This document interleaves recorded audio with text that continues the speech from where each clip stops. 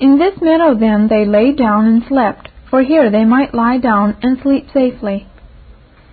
When they awoke, they gathered again of the fruits of the trees, and drank again of the water of the river, and then lay down again to sleep. Thus they did several days and nights. Now could you have believed it, that two such men as our pilgrims were, could be in the enjoyment of all that the first half of the week, and then by their own doing should be in Giant Despair's deepest dungeon before the end of the same week? And yet so it was, and all that is written for the solemn warning of those who are at any time in great enlargement and refreshment and joy in their spiritual life. It is intended for all those who are at any time reveling in a season of revival. Those, for example, who are just come home from Keswick and from Dunblane, as well as for all those who at home have just made the discovery of some great master of the spiritual life, and who are almost beside themselves with their delight in their divine author. If they are new beginners, they will not take this warning well, nor will even all old pilgrims lay it aright to heart. But there it is, as plain as the plainest, simplest, and most practical writer in our language could put it. Behold ye how these crystal streams do glide, to comfort pilgrims by the highway side. The meadows green, besides their fragrant smell, yield dainties for them, and he that can tell what pleasant fruits, yea, leaves these trees do yield, will soon sell all that he may buy this field. Thus the two pilgrims sang, only adds our author in the parenthesis, they were not as yet at their journey's end. Number 2. Now I beheld in my dream that they had not journeyed far when the river and the way for a time parted, at which the two pilgrims were not a little sorry. The two pilgrims could not perhaps be expected to break forth into dancing and singing at the parting of the river and the way, even though they had recollected at that moment what the brother of the Lord says about our counting it all joy when we fall into divers temptations. But it would not have been too much to expect from such experienced pilgrims as they by this time were, that they should have suspected and checked and commanded their sorrow. They should have said something like this to one another: well, it would have been very pleasant had it been our King's will and way with us, that we should have finished the rest of our pilgrimage among the apples and the lilies, and on the soft and fragrant bank of the river. But we believe that it must in some as yet hidden way be better for us that the river and our road should part from one another, at least for a season. Come, brother, and let us go on till we find out our Master's deep and loving mind. But instead of saying that, Christian and Hopeful soon became like the children of Israel as they journeyed from Mount Hor. Their soul was much discouraged because of the way. And always, as they went on, they wished for a softer and a better way. And it was so that they very soon came to the very thing they so much wished for. For what is that on the left hand of the hard road but a stile, and over the stile a meadow, as soft to the feet as the meadow of lilies itself? "'Tis just according to my wish," said Christian. "Here is the easiest going. Come, good Hopeful, let us go over." And Hopeful said, "But how if the path should lead us out of the way?" "That's not like," said the other. "Look, doth it not go along by the wayside?" So Hopeful, being persuaded by his fellow, went after him over the stile. Call to mind, all you who are delivered and restored pilgrims, that same stile that once seduced you. To keep that stile ever before you is at once a safe and a seemly occupation of mind for anyone who has made your mistakes and come through your chastisements. Christian's eyes, all his after days, filled with tears, and he turned away his face and blushed scarlet, as often as he suddenly came upon any opening in a wall at all like that opening he here persuaded Hopeful to climb through. It is too much to expect that those who are just mounting the stile and have just caught sight of the smooth path beyond it will let themselves be pulled back into the hard and narrow way by any persuasion of ours. Christian put down Hopeful's objection till Hopeful broke out bitterly when the thunder was roaring over his head, and he was wading about among the dark waters. "Oh, that I had kept myself in my way!" Are you a little sorry tonight that the river and the way are parting in your life? Is your soul discouraged in you because of the soreness of the way? And as you go, do you still wish for some better way than the straight way? And have you just espied a stile on the left hand of your narrow and flinty path, and on looking over it is there a pleasant meadow? And does your companion point out to your satisfaction, and almost to your good conscience, that the soft road runs right along the hard road, only over the stile and outside the fence? Then goodbye, for it is all over with you. We shall meet you again, please God, but when we meet you again, your mind and memory will be full of shame and remorse and suffering enough to keep you in songs of repentance for all the rest of your life on earth. Farewell. The pilgrims now, to gratify the flesh, will seek its ease, but oh, how they afresh do thereby plunge themselves new grieves into, who seek to please the flesh themselves undo. Number 3. The two transgressors had not gone far on their own way when night came on, and with the night a very great darkness. But what soon added to the horror of their condition was that they heard a man fall into a deep pit right before them, and it sounded to them as if he were dashed to pieces by his fall. So they called to know the matter, but there was none to answer, only they heard a groaning. Then said Hopeful, Where are we now? Then was his fellow silent, as mistrusting that he had led Hopeful out of the way. Now all that also is true to the very life, and has been taken down by Bunyan from the very life. We have all heard men falling, and heard them groaning just a little before us, after we had left the straight gate. They had just gone a little further wrong than we had as yet gone, just a little further. In some cases, indeed, not so far, when they fell and were dashed to pieces with their fall. It was well for us at that dreadful moment that we heard the same voice saying to us for our encouragement, as said to the two trembling transgressors, Let thine heart be toward the highway, even the way that thou wentest. Turn again. Now what is it in which you are at this moment going off the right road? What is that life of disobedience or self-indulgence that you are just entering on? Keep your ears open, and you will hear hundreds of men and women falling and being dashed to pieces before you and all around you. Are you falling of late too much under the power of your bodily appetites? It is not one man, nor two, well known to you, who have fallen never to rise again out of that horrible pit. Are you well enough aware that you are being led into bad company? Or is your companion, who is not a bad man in anything else, leading you in this and in that, into what at any rate is bad for you? You will soon, unless you cut off your companion like a right hand, be found saying with misguided and overruled Hopeful, Oh, that I had kept me to my right way. And so on in all manner of sin and trespass. Those who have ears to hear such things hear every day one man after another falling through lust or pride or malice or idleness or infidelity, till there is none to answer. Number 4. All hope abandoned was the writing that Dante read over the door of hell. And the two prisoners all but abandoned all hope when they found themselves in Giant Despair's dungeon. Only Christian, the elder man, had the most distress, because their being where they now were lay mostly at his door. All this part of the history also is written in Bunyan's very heart's blood. I found it hard work, he tells us of himself, to pray to God, because despair was swallowing me up. I thought I was, as with a tempest, driven away from God. About this time I did light on that dreadful story of that miserable mortal, Francis Spira, a book that was to my troubled spirit as salt when rubbed into a fresh wound.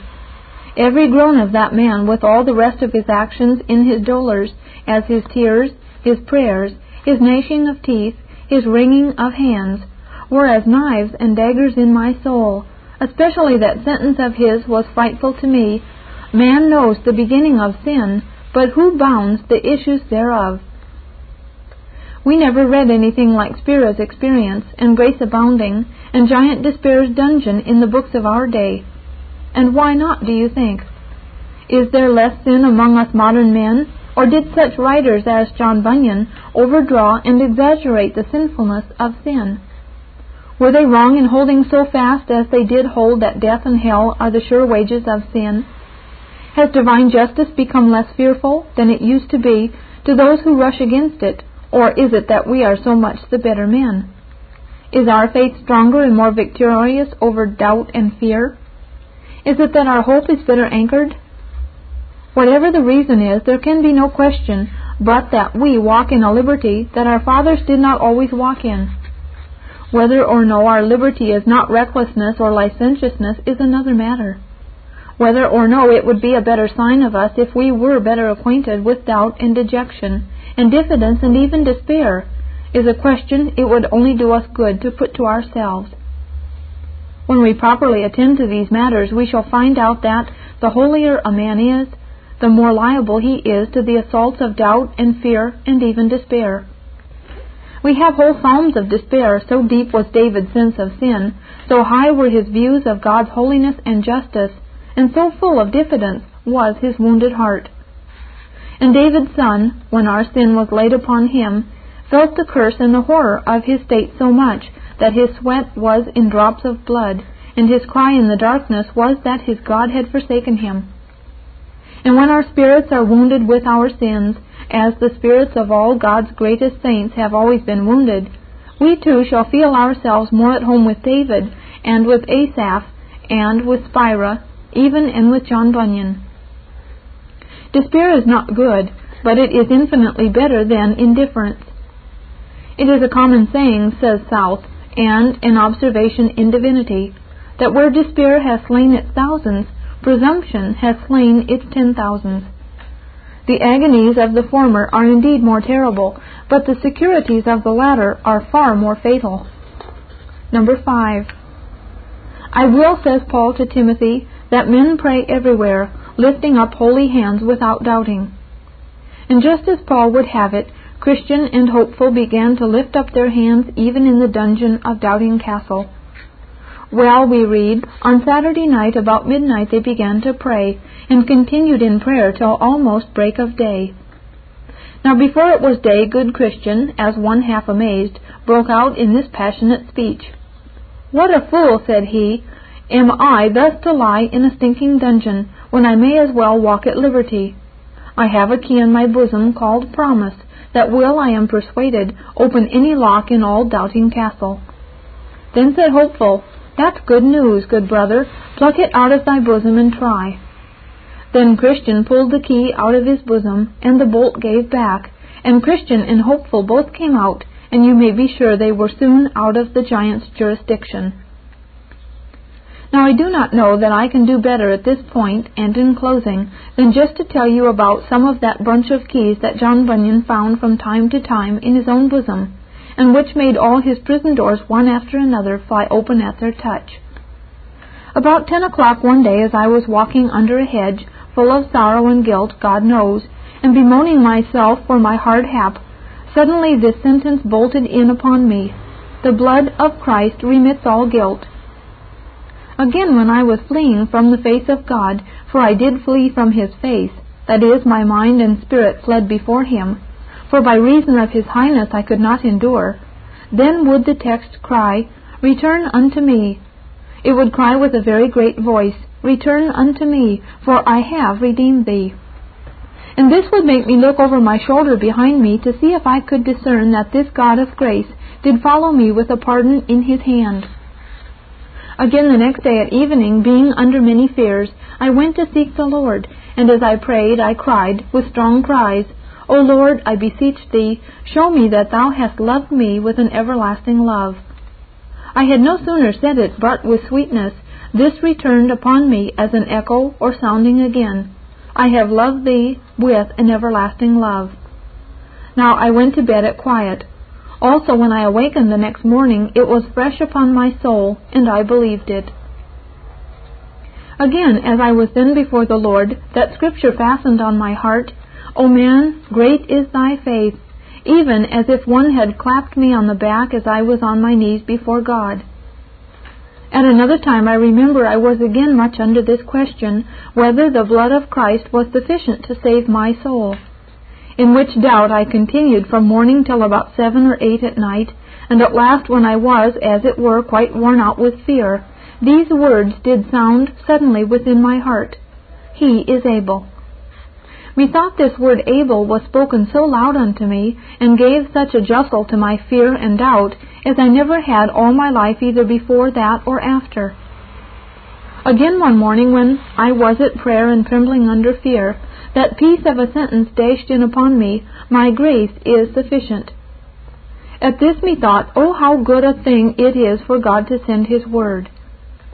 Again one day, as I was in a meeting of God's people, full of sadness and terror, for my fears were again strong upon me, and I was thinking that my soul was never the better, these words did with great power suddenly break in upon me. My grace is sufficient for thee. My grace is sufficient for thee. 3 times together. And oh, methought that every word was a mighty word unto me, as my, and grace, and sufficient, and for thee. These words were then, and sometimes still are, far bigger words than others are. Again one day, as I was passing in the field, and that too with some dashes in my conscience, suddenly this sentence fell upon my soul: Thy righteousness is in heaven. And methought withal I saw, with the eyes of my soul, Jesus Christ at God's right hand. I saw also, moreover, that it was not my good frame of heart that made my righteousness better, nor my bad frame that made my righteousness worse, for my righteousness was Jesus Christ Himself, the same yesterday, today, and forever. Again, oh, what did I see in that blessed 6th of John? Him that cometh to me I will in no wise cast out.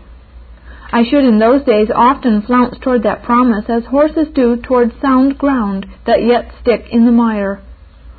Oh, many a pull hath my heart had with Satan for this blessed 6th of John.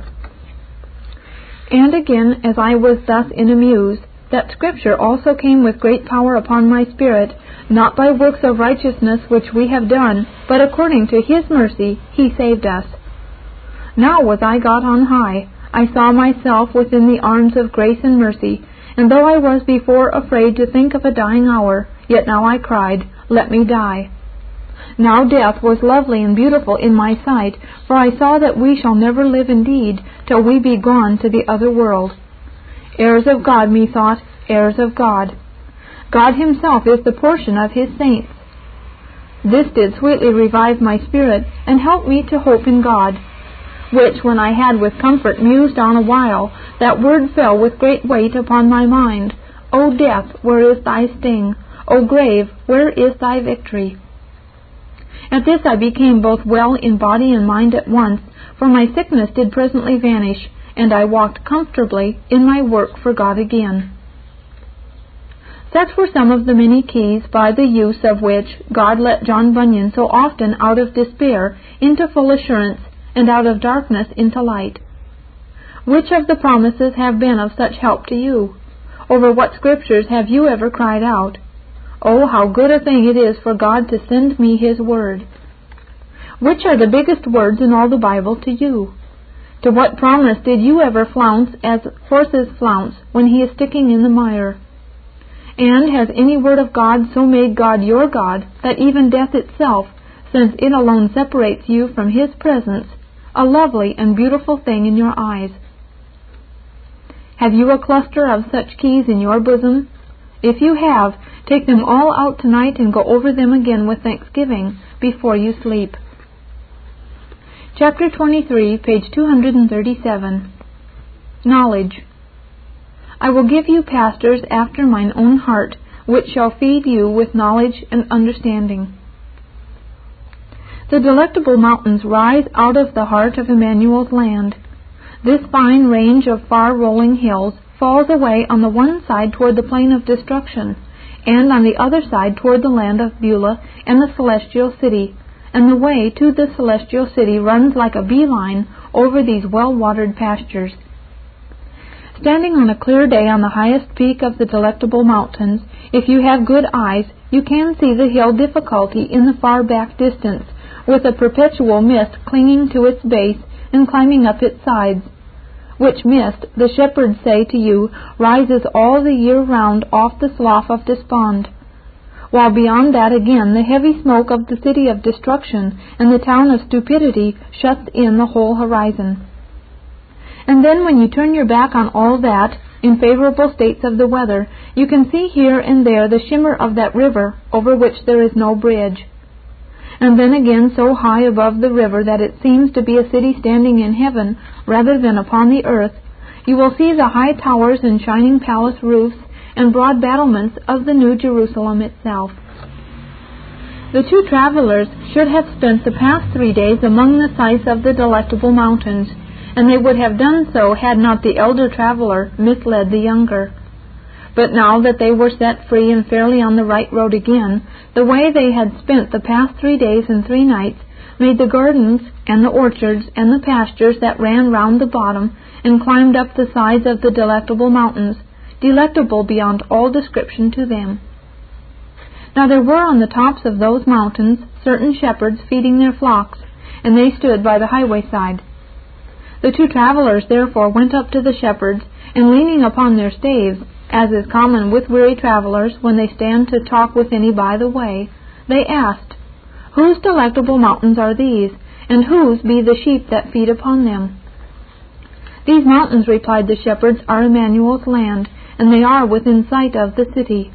The sheep also are his, and he laid down his life for them."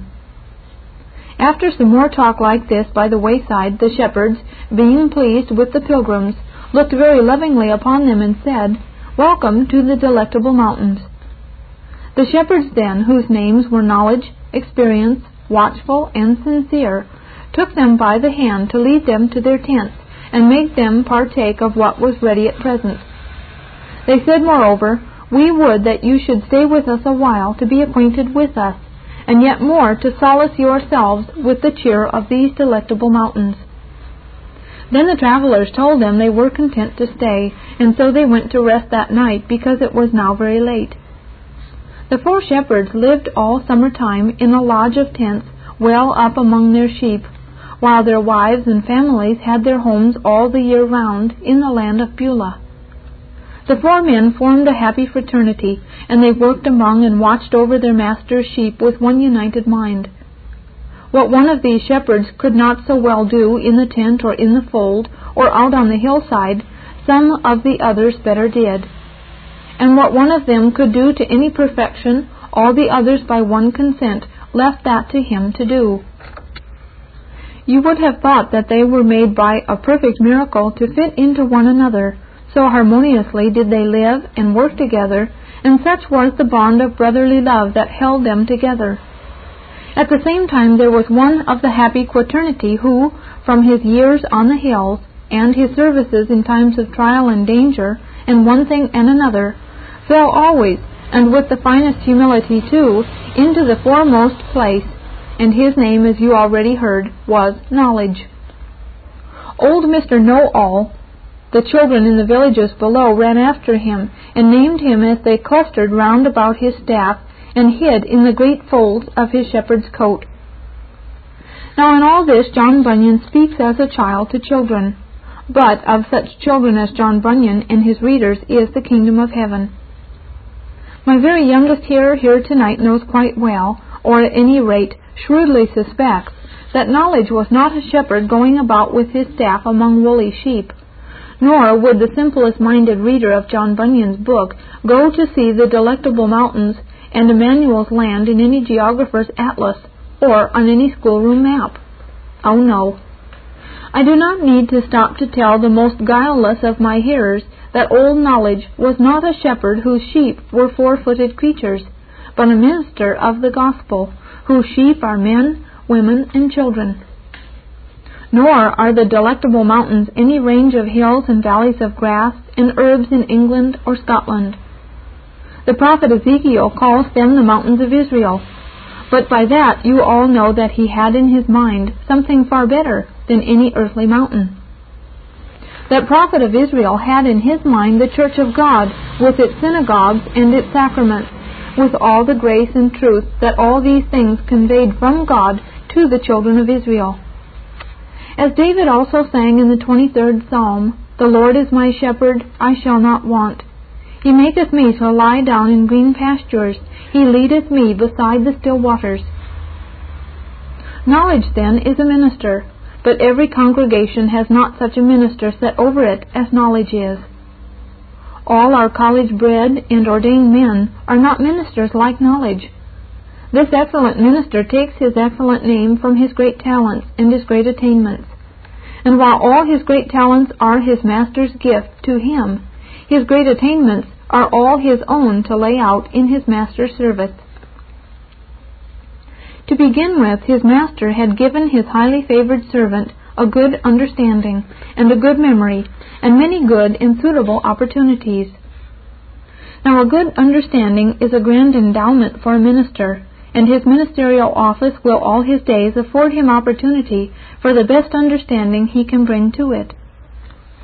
The Christian ministry, first and last, has had a noble roll of men of a strong understanding. The author of the book now open before us was a man of a strong understanding. John Bunyan had a fine imagination with great gifts of eloquent, tender, and most heart-winning utterance, but in his case also all that was bottomed in a strong English understanding. Then again, a good memory is indispensable to a minister of knowledge. You must be content to take a second, a third, or even a lower place still if your master has withheld from you a good memory. Dr. Goodwin has a passage on this point that I have often turned up when I had again forgotten it. Thou mayest have a weak memory, perhaps, yet if it can and doth remember good things as well and better than other things, then it is a sanctified memory, and the defilement of thy memory is healed, though the imperfection of it is not. And though thou art to be humbled for it as a misery, yet thou art not to be discouraged, for God doth not hate thee for it, but pities thee, and the like holds good and may be said as to the want of other like gifts. You cannot be a man of commanding knowledge anywhere, and you must be content to take a very subordinate and second place even in the ministry, unless you have both a good understanding and a good memory. But then at the last day your master will not call you and your congregation to an account for what he has not committed to your stewardship.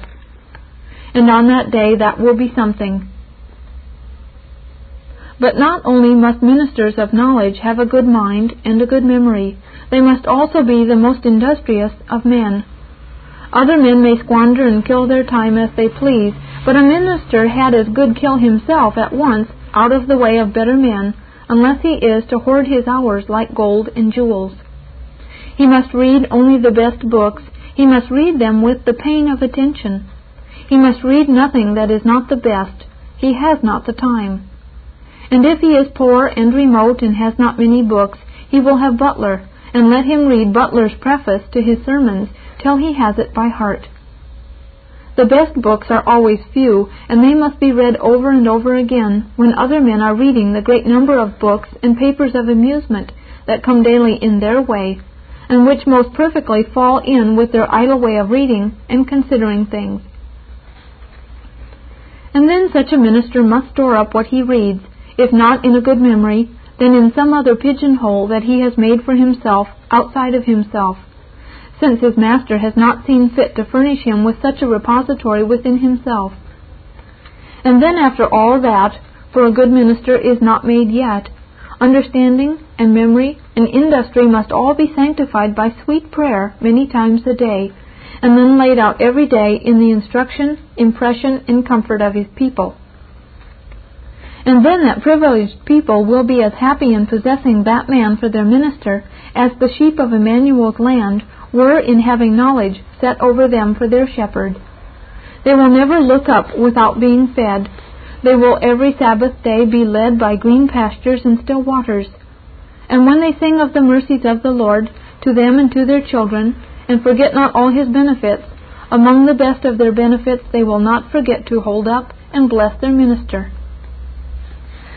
But then there is nowadays so much sound knowledge to be gained, not to speak of so many books and papers of mere pastime and amusement, that it may well be asked by a young man who is to be a minister, whether he is indeed called to be like that great student who took all knowledge for his province. Yes, indeed he is.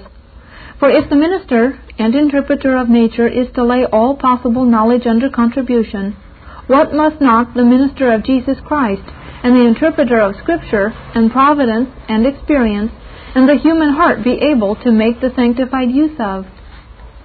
Yes, all kinds and all degrees of knowledge, to be called knowledge, belong by right and obligation to his office, who is the minister and interpreter of him who made all things, who is the heir of all things, and by whom all things consist. At the same time, since the human mind has its limits, and since human life has its limits, a minister of all men must make up his mind to limit himself to the best knowledge. The knowledge, that is, that chiefly concerns him. The knowledge of God so far as God has made himself known, and the knowledge of Christ. He must be a student of his Bible night and day and all his days. If he has not the strength of understanding and memory to read his Bible easily in the original Hebrew and Greek, let him all the more make up for that by reading it the oftener and the deeper in English. Let him not only read his Bible deeply for his sermons and prayers, lectures and addresses. Let him do that all day, every day of the week, and then read it all night and every night of the week for his own soul. Let every minister know his Bible down to the bottom, and with his Bible his own heart. He who so knows his Bible, and with it his own heart, has almost books enough. All else is but ostentatious apparatus. When a minister has neither understanding nor memory wherewith to feed his flock, let him look deep enough into his Bible and into his own heart, and then begin out of them to write and speak. And then for the outside knowledge of the passing day, he will read the newspapers, and though he gives up all the morning to the newspapers, and returns to them again in the evening, his conscience will not upbraid him if he reads as Jonathan Edwards read the newspapers of his day, to see how the kingdom of heaven is prospering in the earth, and to pray for its prosperity. And then by that time, and when he has got that length, all other kinds of knowledge will have fallen into its own place, and will have taken its own proper proportion of his time and his thought. He was a man of a great understanding and a great memory and great industry, who said that he had taken all knowledge for his province. But he was far a wiser man, who said that knowledge is not our proper happiness. Our province, he went on to say, is virtue and religion, life and manners, the science of improving the temper and making the heart better. This is the field assigned us to cultivate. How much it has lain neglected is indeed astonishing. Now, my brethren, two simply terrible dangers arise to every one of you out of all this matter of your ministers and their knowledge. 1. The first danger is, to be frank with you on this subject, that you are yourselves so ignorant on all the matters that a minister has to do with, that you do not know one minister from another, a good minister from one who is really no minister at all. Now I will put it to you, on what principle and for what reason did you choose your present minister, if indeed you did choose him? Was it because you were assured by people you could trust that he was a minister of knowledge and knew his own business? Or was it that when you went to worship with him for yourself, you have not been able ever since to tear yourself away from him, nor has anyone else been able to tear you away, though some have tried?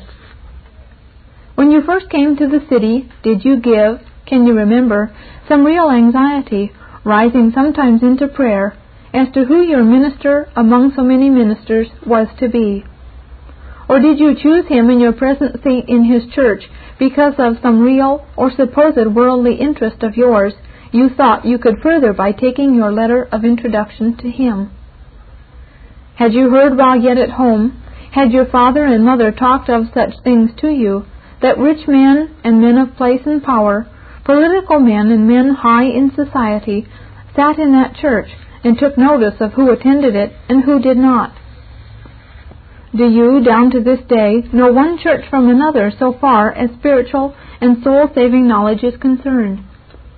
Do you know that two big buildings called churches may stand in the same street and have men called ministers, carrying on certain services in them from week to week, and yet for all the purposes for which Christ came and died and rose again and gave ministers to his church, these two churches and their ministers are farther asunder than the two poles? Do you understand what I am saying? Do you understand what I have been saying all night? Or are you one of those of whom the prophet speaks in blame and in pity as being destroyed for lack of knowledge? Well, this is your first danger, that you are so ignorant, and as a consequence, so careless, as not to know one minister from another. Number 2. And your second danger in connection with your minister is that you have, and may have long had, a good minister, but that you still remain yourself a bad man. My brethren, be you all sure of it, there is a special and a fearful danger in having a specially good minister. Think twice and make up your mind well before you call a specially good minister, or become a communicant, or even an adherent under a specially good minister. If 2 bad men go down together to the pit, and the one has had a good minister, as, God have mercy on us, sometimes happens, and the other has only had one who had the name of a minister, the evangelized reprobate will lie in a deeper bed in hell, and will spend a more remorseful eternity on it than will the other. No man among you, minister or no minister, good minister or bad, will be able to sin with impunity. But he who sins on and on after good preaching will be beaten with many stripes. Woe unto thee, Chorazin! Woe unto thee, Bethsaida! For if the mighty works which were done in you had been done in Tyre and Sidon, they would have repented long ago in sackcloth and ashes. But I say unto you, it shall be more tolerable for Tyre and Sidon at the day of judgment than for you. Thou that hast knowledge, says a powerful old preacher, canst not sin so cheap as another that is ignorant. Places of such knowledge, he was preaching in the university pulpit of Oxford, and plentiful in the means of grace, are dear places for a man to sin in. To be drunken or unclean after a powerful sermon, and after the Holy Ghost has enlightened thee, is more than to have so sinned 20 times before. Thou mightest have sinned 10 times more and been damned less. For does not Jesus Christ the Judge say to thee, This is thy condemnation, that so much light has come to thee? In taking the then way of execution as a sufficiently awful illustration, the old Oxford Puritan goes on to say that to sin against light is the highest step of the ladder before turning off. And again, that if there are worms in hell that die not, it is surely gospel light that breeds them. Chapter 24, page 248. Experience. My heart had great experience. A quote from the preacher. I will give them pastors after mine own heart. Experience, the excellent shepherd of the Delectable Mountains, had a brother in the army, and he was an equally excellent soldier.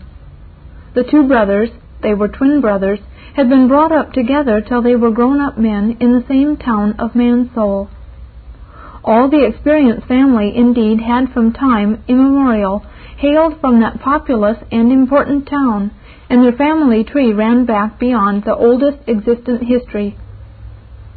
The 2 brothers, while in all other things as like as 2 twin brothers could be, at the same time very early in life began to exhibit very different talents and tastes and dispositions, till when we meet with them in their full manhood, the one is a soldier in the army, and the other a shepherd on the Delectable Mountains. The soldier brother is thus described in one of the military histories of his day: a man of conduct and of valor, and a person prudent in matters, a comely person, moreover, well spoken in negotiations, and very successful in undertakings. His colors were the white colors of Mansoul, and his emblem was the dead lion and the dead bear. The shepherd brother, on the other hand, is thus pictured out to us by one who has seen him.